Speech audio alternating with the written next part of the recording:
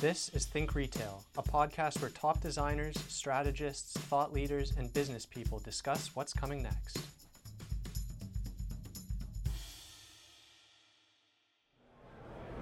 Hi, I'm Melinda and you're listening to Think Retail, and today we are recording in the Purolator podcast studio at the Retail Council of Canada's Store 2019 conference here in Toronto. We all know that fashion changes over time, but what about the business model for fashion retailers?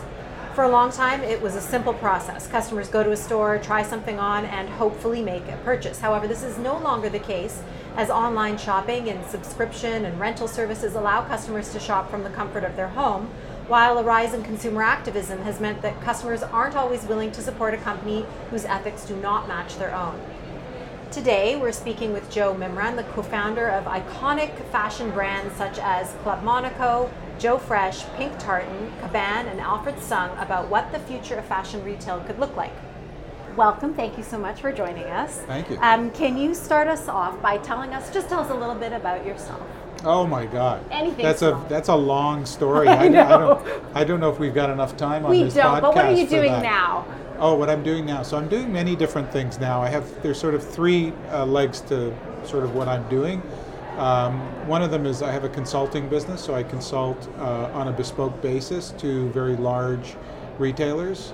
So Staples is one of them, Kroger is another, by way of example, and I go in and help them on either repositioning, product development, product sourcing, category management processes, anything to do with product design, branding, packaging, I do help them with.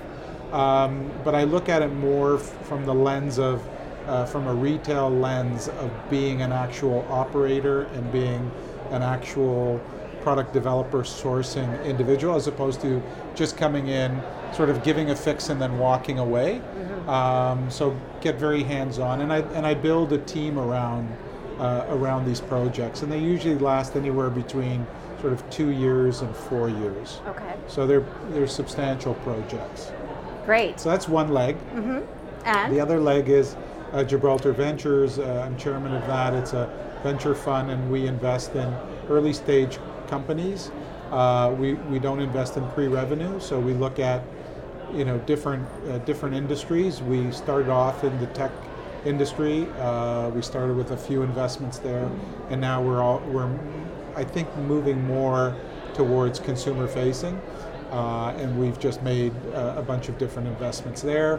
One of them, which we took 100% ownership of, was Tilly's Endurables, Tilly's brand, which is a great Canadian brand. So we're looking to reposition that company, and that's really exciting to have such a long-standing heritage brand.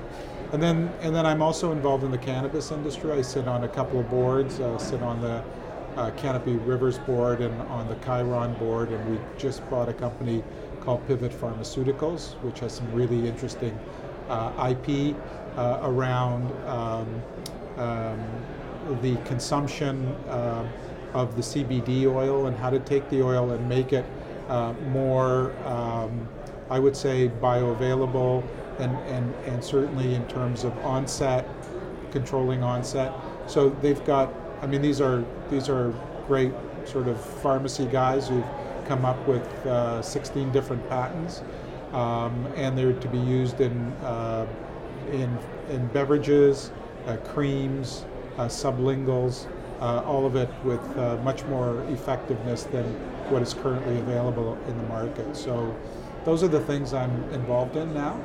Wow, that's quite a lot of really different stuff. That's so interesting. Yeah, it is. And you're known in Canada, though, for your career in fashion. Yeah. And a big question to start you off with is, what would you say, since your career started to now, what would you say the biggest change it has been for the fashion retail industry?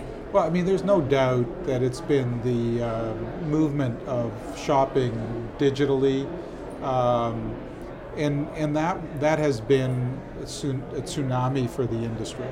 It's interesting. Everyone said when it first came out that there's no threat to apparel, because apparel, people have to touch it, they have to try it on. Yeah. And I think it's the number 2 spend online is apparel. So it's had a very, very, I would say, a pretty seismic effect on the industry itself, both, and I think across almost every retail platform. All bricks and mortars have been under siege ever since digital has come our way. So and that's a common theme. I mean, it's just a common theme. So now what do we do? Right? Absolutely, yeah. And I think that becomes the next big question: is how do you navigate in today's day and age, and where does bricks and mortar play a role? And what about independent brands or brands like MM Lafleur or Warby Parker that started online and maybe they open up a little shop here? Yeah. Do you see this as a great opportunity for them? Is this a trend that's going to continue? Do you think they're always going to have to then open up that store? Yeah, so native brands have an advantage over bricks and mortar brands, because the native brands started, their consumer sees them as hipper just by virtue of the fact that they started there. Yeah. And what I think a lot of e-commerce businesses find out after a while is that it's almost as expensive acquiring a customer through digital as it is through bricks and mortar. Right. So that's the first thing. There's a sort of an economy there. You can sometimes, if you pay the rent at Yorkdale, you might get more customers by paying that rent than you would by trying to capture them, especially as online is getting far more competitive. Of course, yeah. So I think there's that aspect to it. I do think that you will see more and more people from sort of the digital world wanting to come into the physical world, because they want to manifest their brand physically. They want to see it physically. I think people want to interact with the brand in a physical way at some point. The advantage they have is they don't have a legacy of 1,000 stores. Right. So they can pick and choose their locations much more carefully. Because they're so digitally competent, their omni-channel is sometimes more evolved than some of the legacy retailers. So they can have smaller stores in many instances. Some of them have opened up showrooms instead of full outlets. So they're attacking it from a very different perspective than a traditional retailer would. Right. When we're talking about the role of the physical store and we're talking about connecting that, is there something that they should be paying attention to first if they're trying to get what these other brands have got just naturally or more organically? Are you referring to the physical store, like the traditional retailers? Exactly. Yeah. So the traditional retailers have a bigger challenge. First of all, they've got to deal with the portfolio of stores they currently have, right? Mm-hmm. So they've got to deal with that. Then they've got to deal with how do they get themselves up to speed digitally, and then how do they turn themselves into an omni-channel experience? Because at the end of the day, people want to have this seamless experience between physical and digital, and so there's a lot of work they have to do on infrastructure, mm-hmm. and that's the other issue. They're not building infrastructure from a small beginning. They're trying to change infrastructure for a large corporation or a large group of stores, which is far more difficult and more expensive.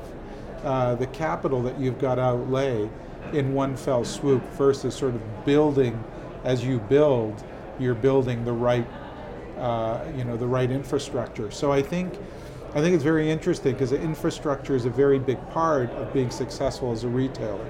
You've mm-hmm. got to have the ability to really service your customer, get the inventory to the right store at the right time, the right colors and the right sizes, and all of that has to get done in a seamless way because the consumer today also doesn't want to wait for anything.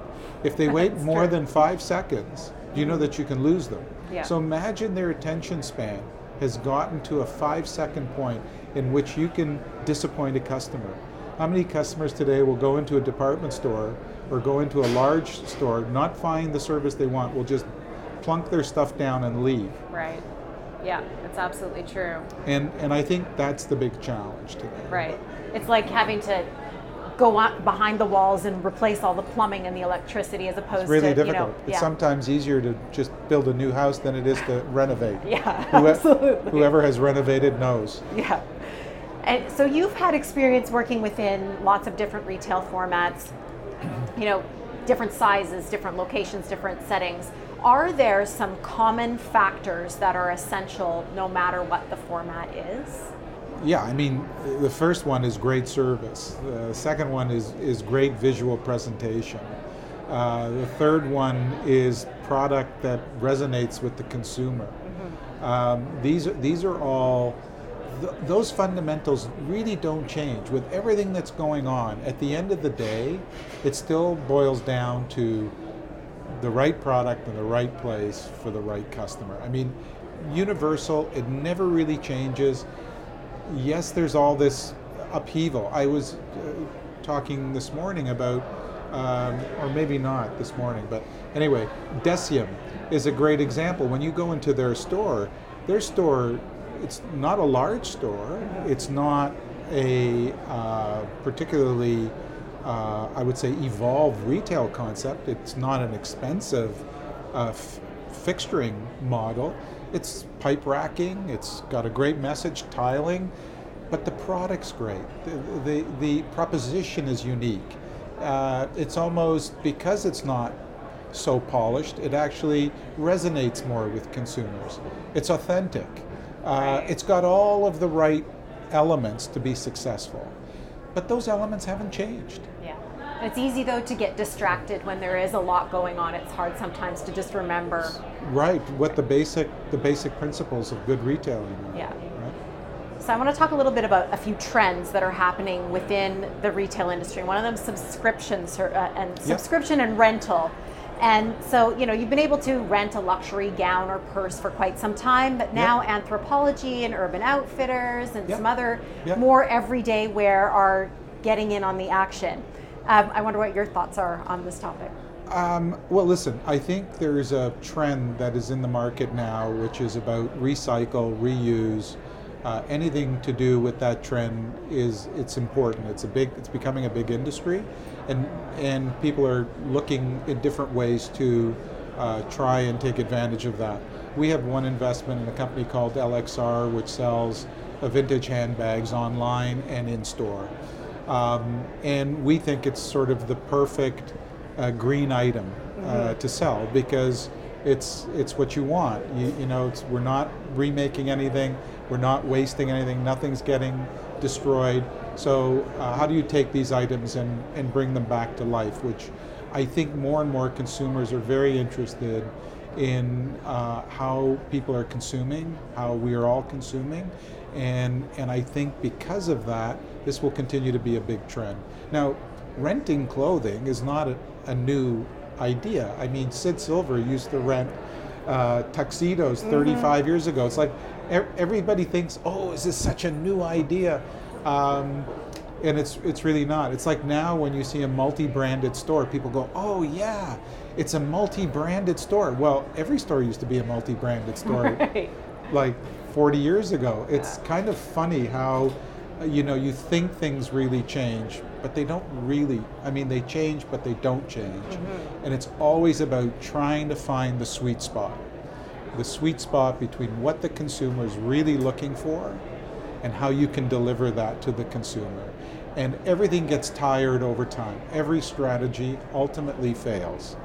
Every strategy ultimately fails. So you've got to be always looking for what's new, how do I refresh, how do I connect with the consumer, what's the consumer really looking for? Are they looking for stuff, or are they looking for an experience? Are they looking for connection, or are they looking for, I don't know, the next bottle of water? So I really think that the consumer is more complex today, but the principles are the same. You mentioned environmental concerns, and they're becoming more important to today's customer. how important is it for fashion retail specifically to embrace this new sort of consumer activism is what we're calling it? Yeah, I think for retailers who are involved in the fast fashion industry, it's a real challenge because it costs more to be more responsible. And when I say more responsible, I'm talking about at the most extreme end of being more responsible. So this is like closed loop.